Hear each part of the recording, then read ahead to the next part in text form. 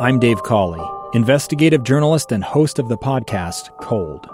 Don't miss Cold's new Season 3, where I look into the unsolved disappearance of Sheree Warren, a woman last seen leaving her job at a Salt Lake City office in 1985. Police cast suspicion on Sheree's estranged husband and boyfriend, but never made any arrests or recovered Sheree's remains. Find Cold Season 3, The Search for Sheree, anywhere you get your podcasts.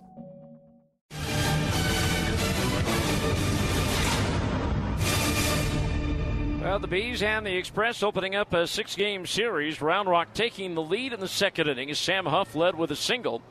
Went to third on a double by Blaine Krim and then scored on a ground out by Yoshi Tsutsugo to make it 1-0 Express. And the Bees, though, would come back in the bottom of the third with a vengeance. David Fletcher led off with a single to right. Joe Adell walked. 1 out later, Jake Lamb drew a base on balls to load the bases. And then Michael Stefanik was hit by a pitch to force in a run. That tied it at 1 apiece with the bases loaded and 1 out. After Jordan Adams took a called third strike, Taylor Jones put Salt Lake in front. First pitch to Jones. Line to third base, side and fair. Rolling into the corner. Adell will score. Lamb will score. Adams racing around third. Throw to the plate is high. Safe. Throw to third, and Jones is safe. It's a 3-run double for Taylor Jones, and the Bees take a 4-1 lead.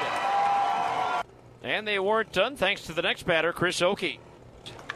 Ripped towards the hole and through into left field, a base hit. Jones will stroll home from third. Chris Oakey drives in a run with a solid ground ball single to left, and now the Bees are up 5-1. Well, after the Bees couldn't get anything going against the Round Rock bullpen, Round Rock chipped away an RBI single by Davis Wenzel in the fourth inning, made it a 5-2 game. Then they would cut the deficit to 1 in the fifth on an RBI single by Justin Foscue and another RBI base hit by Blaine Krim. They would tie the game in the sixth as Davis Wenzel reached on an infield single, was blocked to second after a walk. Wenzel tagged and went to third on a fly ball caught at the wall by Joe Adell. And then J.P. Martinez sacrificed fly to right field, scored Wenzel to tie the game at 5. It stayed that way until there were 2 outs in the 8th inning and Jordan Adams at the plate. As Adams does go the opposite field and right, but Hernandez going back to the warning track. It's gone! Just as I said, he hit it to the opposite field, and the wind did the work. Jordan Adams with his 12th home run of the year, and the Bees have the lead, 6-5.